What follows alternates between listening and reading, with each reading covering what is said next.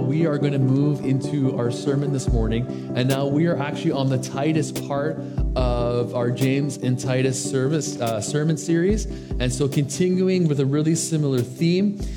Pretty much how we live reflects our beliefs. It reflects our Christianity. When we say that we are Christians, that word simply means we are like little Christ, we are Christ-like, and so our lives need to reflect that word, that we are Christians. Now, the background of Titus is going to be different than James. The author of Titus is Paul, and he's actually writing to essentially a pastor named Titus. He was pastoring this church in Crete, and Titus was set with the job of setting up elders to take care of the churches on this island of Crete, which is in Greece. Now, if you're a history buff, I quite enjoy history.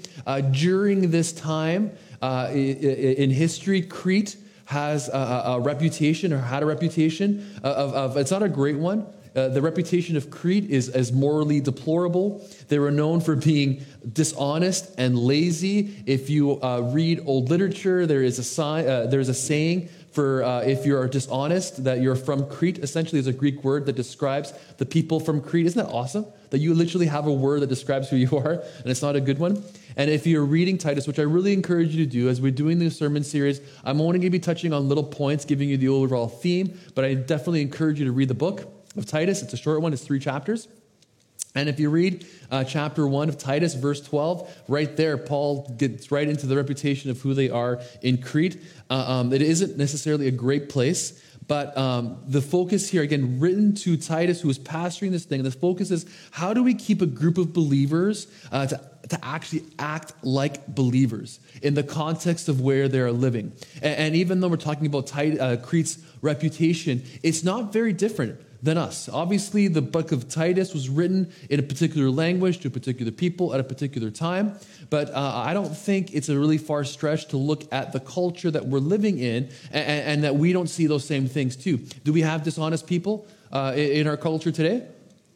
No, we don't. Yeah, we kind of do, right? Lazy, right? Do we have kind of lazy people in this culture today? Yeah, we kind of do. And we see it daily. And we're living not just in the outside culture, but that kind of culture also infiltrates our church culture. And like Crete, so Crete was made up of a people group that was very, lots of variety. Now, Crete was an island, but it was also a major port and a really high population area. And so Crete was full of both Jewish believers, Greek believers.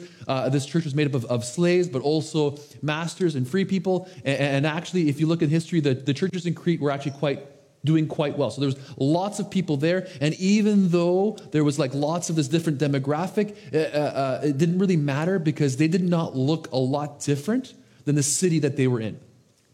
And if that sounds familiar, it's because, I really feel it's really applicable to North America, our culture, our scenario right now, when in a lot of ways we don't look very different than the world around us.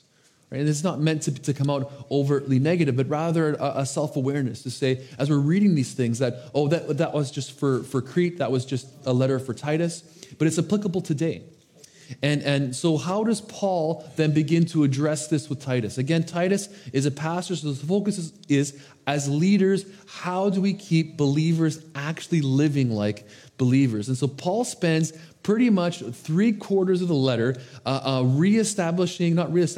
laying down this foundation of the gospel. Now, when you hear the word gospel, sometimes we get a little bit confused because we call kind of the first 4 books of the New Testament the gospel: Matthew, Mark, Luke, John, right? That's the gospel. Now, those are the gospels. But when we say the word gospel, it is the message of Jesus Christ. Everything he did here on earth, his death, his resurrection, and who we are now through Jesus Christ. That is this message of the gospel. And so Paul is laying this foundation of grace, the salvation through grace, adoption by grace. Our identity is defined by grace, and there's power given to the believers in the church to demonstrate that grace or to demonstrate that gospel. And as pastors here with Cody and myself, and when James is preaching and Melissa's preaching, and we had Pastor Jen here, we're really working on laying this foundation of grace. And the foundation is the foundation of Jesus Christ. And we can't build up outside of a firm and a strong foundation. And that's why it's really important to have a proper understanding of grace in its fullness, in its entirety. That grace, that we are saved by grace, that we are brought into this family of Christ by grace alone. And when we have, and when we're teaching and we're understanding grace properly, the natural question is then, I can do whatever I want and we still have grace. And that means you're kind of understanding it kind of correctly, but that's not the purpose of grace. That is just a foundation. That's where we start from. And spiritual maturity is when we transition from just grace, but that grace actually leads into our actions. Does that kind of make sense? So grace is the foundation, and maturity is when we understand grace, it then begins to leak into or begins to have an effect on how we actually act, live, and talk. Right? They're not mutually exclusive. It isn't just grace and law. It is when grace is understood correctly, it leads into how we live. And again, like the church, if I can make a statement so bold, in general, I don't fully believe that the church today, whether it be here, this church, the Church of Powell River, Church of North America, does a great job of actually living that differently from the culture that we're in. And again, it's not meant to be a really heavy criticism, but an awareness that we are called to live and be like Jesus Christ. And that is not an unattainable goal. Rather, Jesus saw it as not only just something that we should be doing, but he even said we'll be doing even greater things than him because we have now the Holy Spirit, and there's more than just one Jesus. There's all of us. We are all filled with his Holy Spirit. And if we're looking at not just Titus, but in general, these letters that Paul writes, the pastoral letters they're called, and the messages in the New Testament, there's this general theme of how we begin to walk out and live like followers of Jesus Christ. And it starts with a sense of humility. And humility, I couldn't think of a better word, but this humility in recognizing that we need to, in a way, submit to the conviction of the Holy Spirit. We need to learn as believers how to turn, how to repent, how to change. And the second thing that we'll see as a theme throughout this book is that we need to live out what we believe. It needs to be reflected in what we do.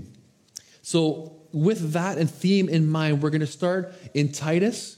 And we're going to start with the first two verses here. Titus chapter 1, verses 1 and 2.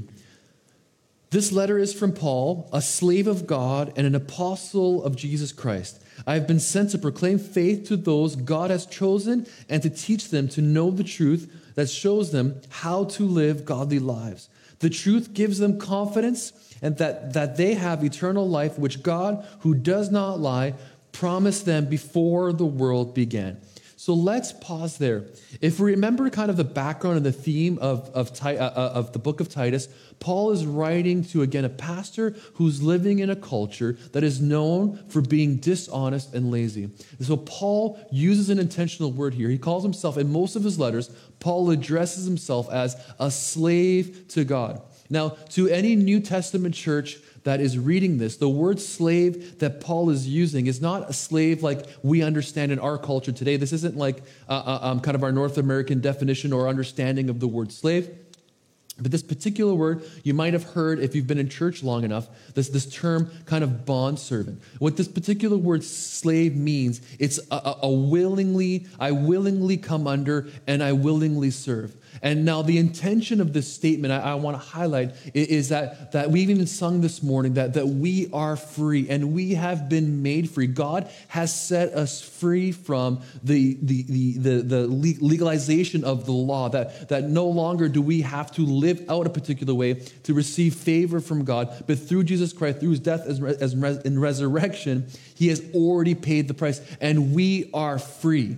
But Paul is highlighting that even in my freedom, I willingly come under and attach myself to God and I serve him willingly. It's this idea, and you see it throughout Scripture, that even though I am in a position of freedom, or like here, I willingly come under. I willingly submit. I willingly serve. And so again, why it's important that we do what we do and why it's important to live out our faith is not to please God, because that was already taken care of by the cross of Jesus Christ. It is this willingness, I come under and I still serve you because I love you. It is this devotion, I come under. And so Paul is saying right away to Titus, he's establishing this. I am a slave. I willingly come under the authority of God because of love. And this is where I start. And so Paul makes a pretty clear statement in the first two verses here. That first, he's establishing this, that truth, establishing a truth that equals living godly lives, a truth that actually reflects God.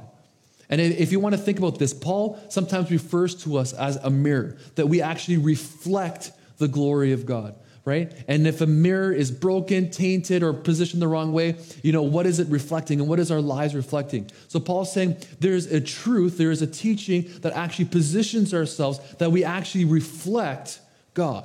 Because the reflection of God is a reflection of who he is. To those that cannot see God, we are that reflection. Does that kind of make sense? So a truth that reflects God and a truth that equals a confidence that we are different.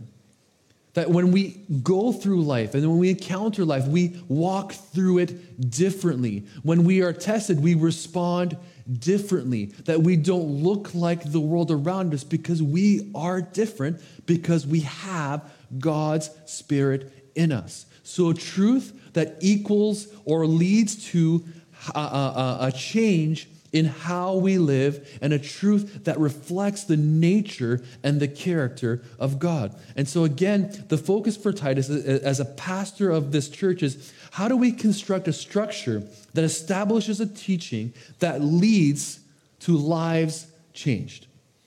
Think of it this way. If you're a gardener, and I'm a really, really bad gardener, I really, really am. But a gardener looks at plants and he wants to plant them and position them in a way that it will actually grow. So a gardener takes care of the soil, positions it so it knows where the afternoon sun is, and it gets plenty of sun. And if you've ever grown tomatoes, my dad's a really excellent gardener, and Italians, we know how to grow tomatoes. And you understand, tomatoes are a really fickle thing because you need water for a plant to grow, but if a tomato gets too much water on its leaves or actually on the fruit, it grows some rot, right? And so if you look at any Italian's yard, they position their tomatoes in a way that when they'll either have a cover over it so it still gets sun, but it protects it from the rain. It positions itself to grow. And now as pastors and leaders, this is what the gospel does. It sets us up and it positions ourselves so that when we are rooted in the right foundation, when we're rooted in the right soil, when we're positioned to receive that watering that comes from the Holy Spirit, we actually grow, right? I can tell you from experience, just because you plant something, it doesn't mean it'll grow, right? And it's the same thing with that gospel message. If it's not rooted, it won't grow. So how do we establish an understanding that actually allows for growth? Now, when I wrote this sermon, I was kind of going in a different direction, but there was a phrase and a section of scripture that really stood out over and over and over again. So we're going to kind of shift a little bit. And we're going to look at two verses. And we're going to look at two verses, and we're kind of going to dive a little bit deeper here. So the verses we're going to focus on is one that I always used to quote for fun and kind of make fun of. So maybe this is why it stood out. But it's verses 15 and 16. It says this: "Everything is pure to those whose hearts are pure, but nothing is pure to those who are corrupt and unbelieving, because their minds and consciences are corrupt. Such people claim they know God, but they deny him by the way they live. They are detestable and disobedient, worthless for doing anything good." So again, let's look at this. Now, it's super clear. And this is one of the reasons why I really like James, why I really like Titus, is because I'm like that type of guy that I don't pick up on hints. Not all guys are like this, but in general, you guys got to lay it out. I am not the most, and James and Titus, there is no reading really in between the lines. So what Paul is saying here to Titus is really, really clear, that unless our lives reflect what we say means very little. or in one of our terms, talk is cheap. And I think we all relate to this because we've either experienced people, or maybe we are those people who like to say a lot, but there's not a lot of substance to the quality of our lives. Has anyone ever worked with that guy before? You know what I'm talking about?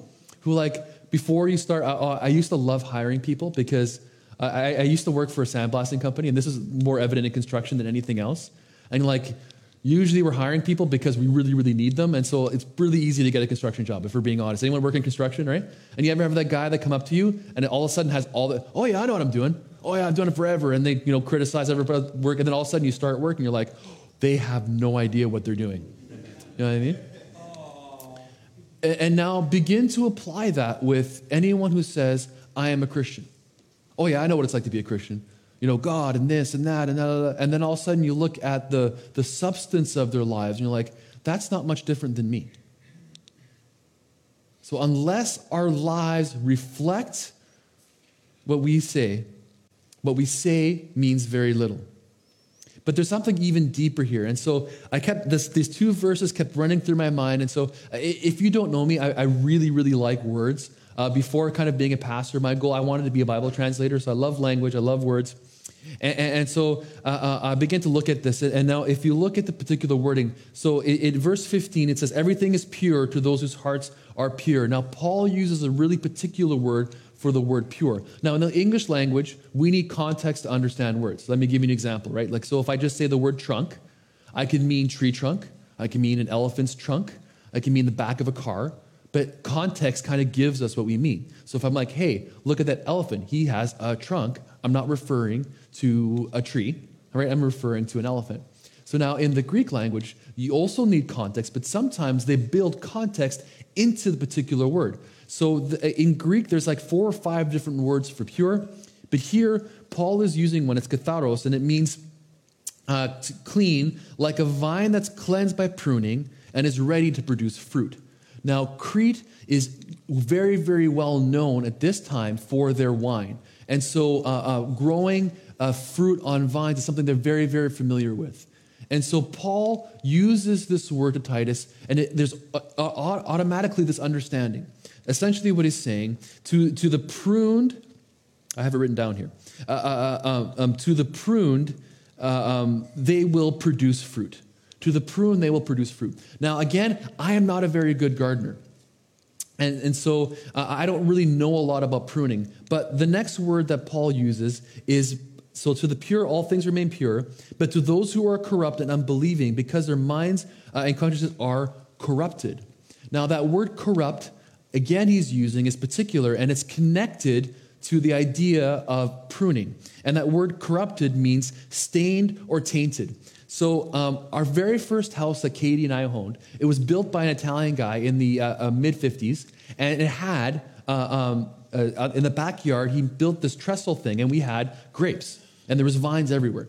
And I was really, really excited. Actually, Concord grapes, they're dark, deep, beautiful purple grapes. And I remember growing up with these grapes because you'd squish it and the skins come off and you just eat the nice grapes on the inside. So I was super excited. I remember eating one of those grapes and it tasted, the best I can describe it was kind of woody. And so they weren't very, very good grapes. And so I would just kind of just leave them or take them out and throw them out. Now, this is a longer story, which I'm not going to share, but if you want to know the full story, ask me at lunch today because it's a great one. But we actually had a police officer in our backyard one day, and he noticed our vineyard. And he's like, man, I love vineyards. I love grapes. And I'm like, these grapes aren't very good. And so he ate one. He's like, it's got old wood. And I'm like, what the heck does that mean? He's like, with a vine, you don't just, prune like you would, say, a tree. You actually have to prune even further back than normal. In fact, you even prune areas of the vine that actually have produced for a long time, because the longer it's produced fruit, it becomes woody. And so the phrase is, those grapes are from old wood. And so I remembered this when I was looking up this word for corrupted, tainted. And in pruning, this is what the internet says about pruning vines. Pruning vines need aggressive pruning. Even producing vines need to be pruned and they need to be cut back. If not, it will taint the fruit and will cause it to be old wood. So here, again, Paul is saying, to the pruned, they will produce fruit. But even in areas where fruit has been producing, it still needs to be pruned in our lives. Again, the most common mistake in pruning is not pruning hard enough. So how do we apply this idea? Because I don't know if you're like me and actually have no idea about pruning. I remember reading about this thinking, okay, that's really cool. But here's the key. This word corrupted, tainted, that even areas in our lives that are producing fruit, if we are not in a position that's willing for those areas of our life to be pruned, then the fruit that we're producing just also tastes tainted. Think about this, that even areas in our lives that are actually producing fruit can be tainted if there's never any change. Now, with a foundation of grace, of love, and acceptance, it's not hard to position ourselves for pruning. Because we understand that pruning isn't cutting away, but rather allowing for new growth. This is what Paul says in Hebrews. It's Hebrews 4, verse 12. And it says this. I think it's verse 12. Yeah. For the word of God is alive and powerful. It is sharper than the sharpest two-edged sword, cutting between soul and spirit, between joint and marrow. It exposes our innermost thoughts and desires. Nothing in all creation is hidden from God. Everything is naked and exposed before his eyes, and he is the one to whom we are accountable. The word of God is living and active. And I don't have time to really delve deep, but that particular word for the word of God is logos. It means spoken word. And essentially, what Paul is highlighting here, the author of Hebrews is highlighting here, is that when we allow and we surround ourselves with the word of God through teaching, through worship, through relationships and accountabilities, through reading his word, we are opening ourselves or making room for the Holy Spirit to come in and divide, to come in and essentially prune and cut away. We're making room for this constant pruning. And if our lives don't reflect this constant change and shaping by the Holy Spirit, even if we are producing fruit in our lives, our fruit is tasting old. And to the pruned, they will produce fruit.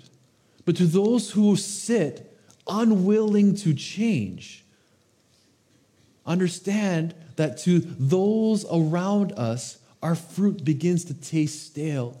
It begins to taste woody. We experience this all the time. Have you ever eaten fruit in a country where that fruit is from? So my big experience is cantaloupe in Costa Rica. Do you know that cantaloupe and honeydew taste different? You wouldn't know that until you had it in Costa Rica, where it is vastly different. And so tasting that and then having a piece of cantaloupe here is like having a muted version of what could be really, really, really good. You know what I'm talking about? That just not quite right. And so, church, how do we position ourselves to allow for this pruning? And honestly, it is only found when we make room and value relationship with the God that prunes. Now, if we look at Hebrews again, the word of God is living and it's active. It's sharper than any sword, and it divides. It gets right in there. And sometimes when we look at things like that, we're like, yeah, okay, so now I just need to read the word of God. And that's right. And if I just got to listen to teaching, that's good. And listen to worship, that's awesome. All those things are good. But if all that stuff does not connect to a relationship with the God that prunes, then we're not really being pruned.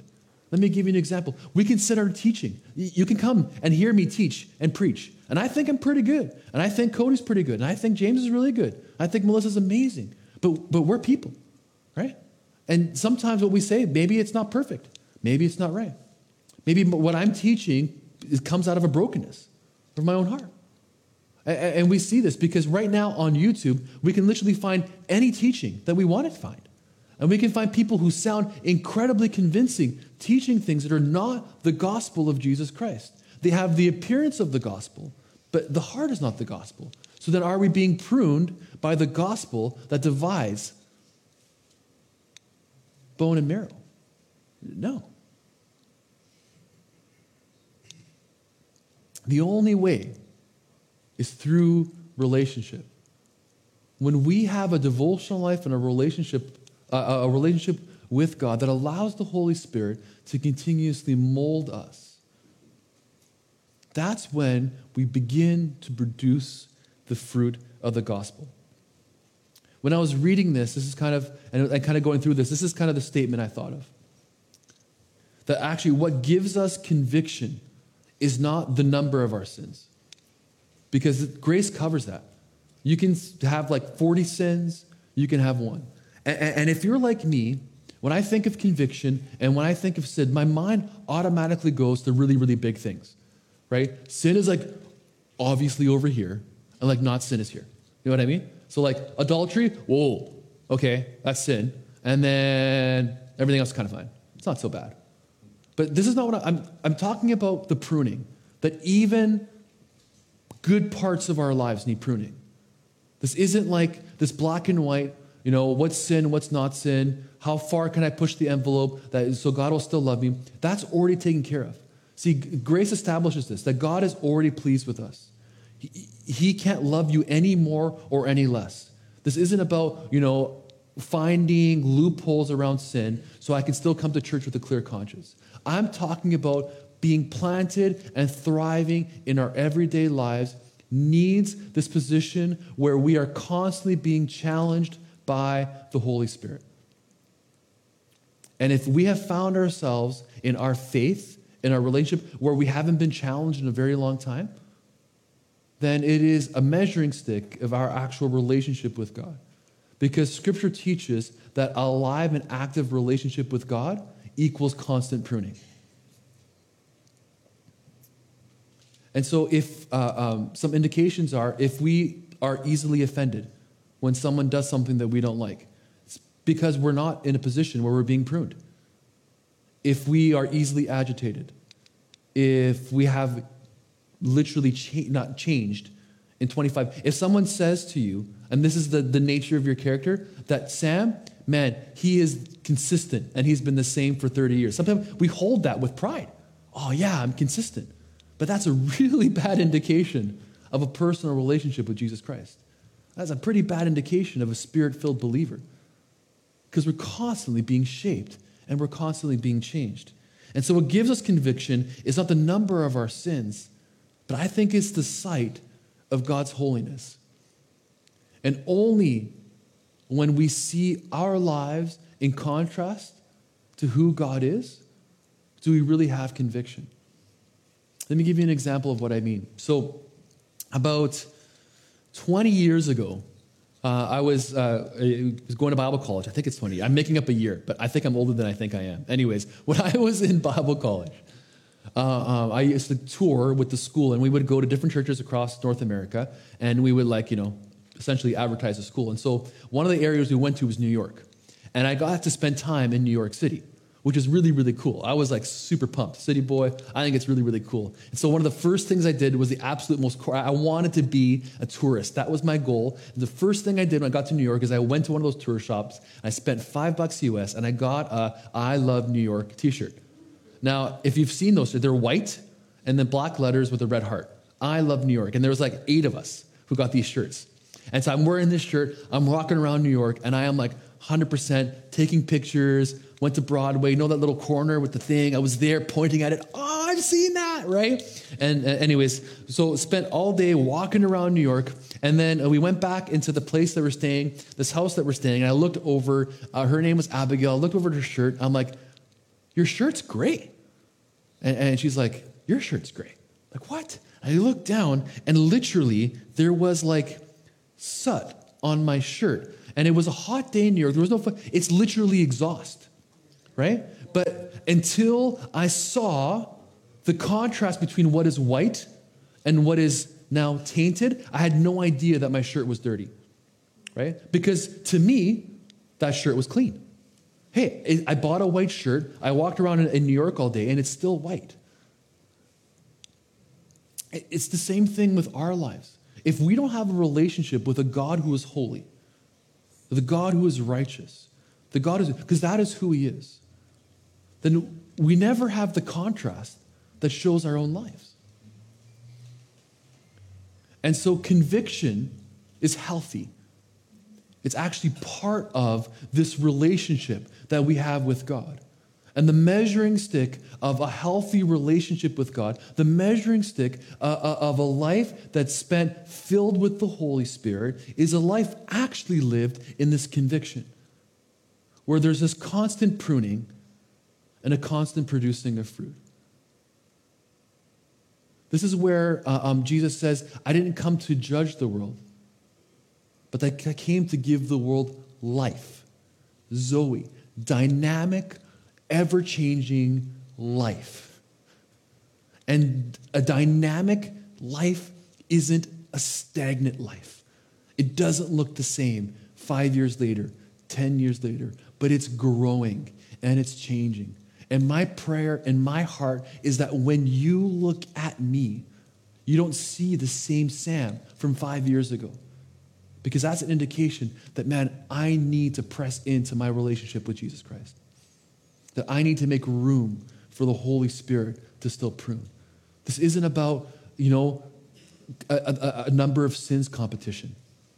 Oh, I only have 4 sins, so I'm fine. This is just literally, I am in relationship with the Holy Spirit. And I love to picture the Holy Spirit like a gardener. And when I grew up as a kid, on my backyard neighbor, we had a backyard and a back drive. What are those things called? I just called them a back drive.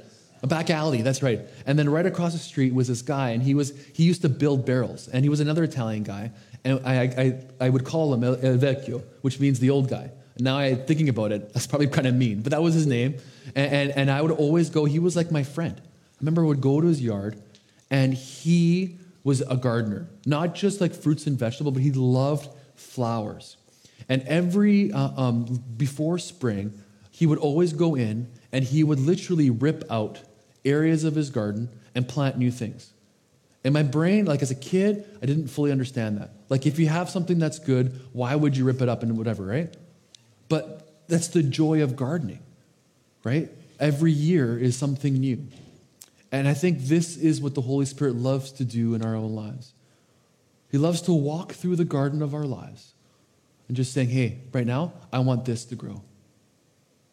And see, this blessing from 4 years ago, it's time for a new one. Hey, it's still perfectly good, but I'm going to uproot it, and here's a new one. And he challenges areas of our lives. Hey, one of the earlier challenges I had in my life is I got really, really into reading. So I was reading all these books on theology, and I got really into like things like heaven and hell, all that kind of reading and studying. And I remember this conviction. Do you remember a relationship with me? Where literally reading about God was like my idol versus a relationship with God. Reading isn't bad, but this was an area the Holy Spirit was like, I need to do some gardening. That conviction. Believers, we are called to produce fruit that stands up contrary to our culture. And the only way we can do that is if we are constantly being pruned by the Holy Spirit. The Bible refers to us as a lighthouse.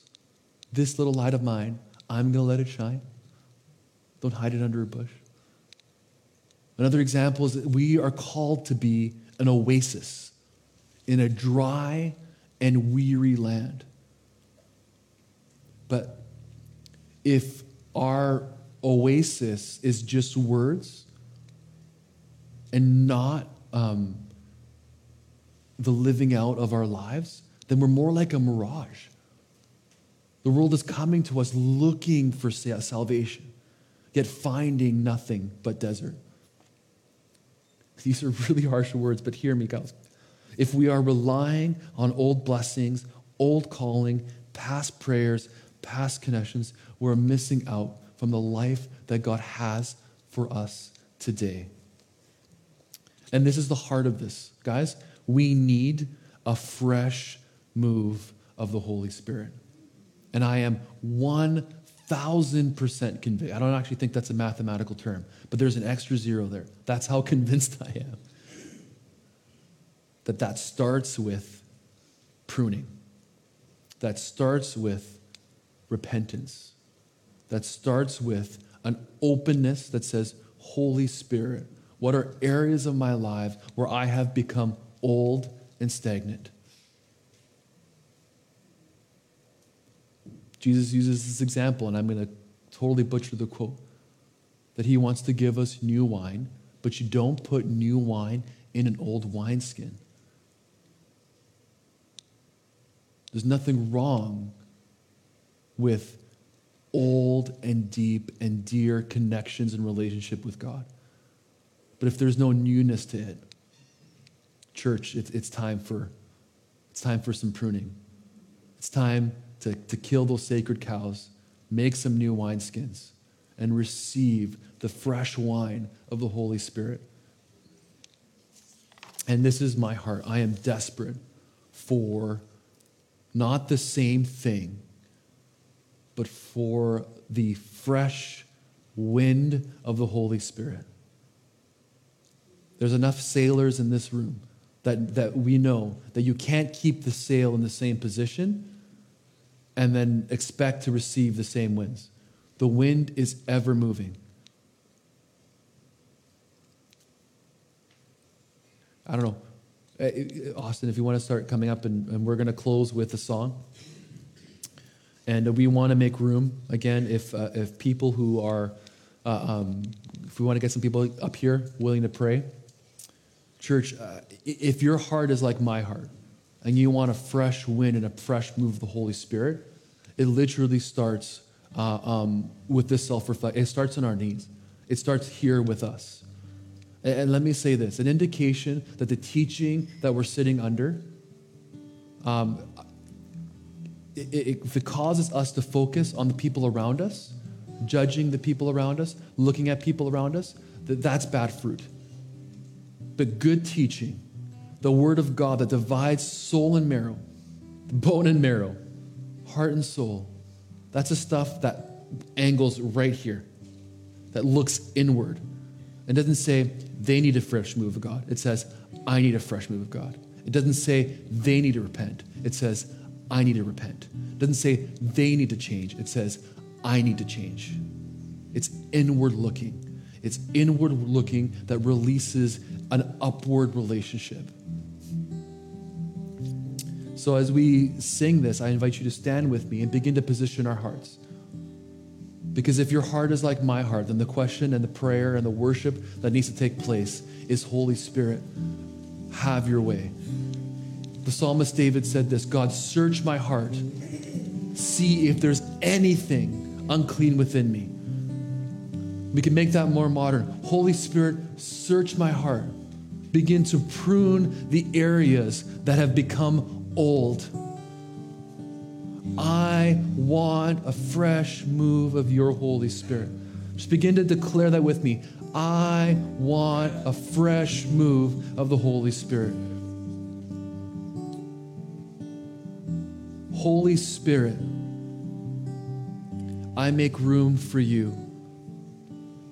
Holy Spirit, I am open to your conviction. I am open to your change. I am open to your pruning. Holy Spirit, I turn where my focus and my growth has been in the wrong direction. And I turn into your grace, into your love, into your mercy. This morning, let's worship.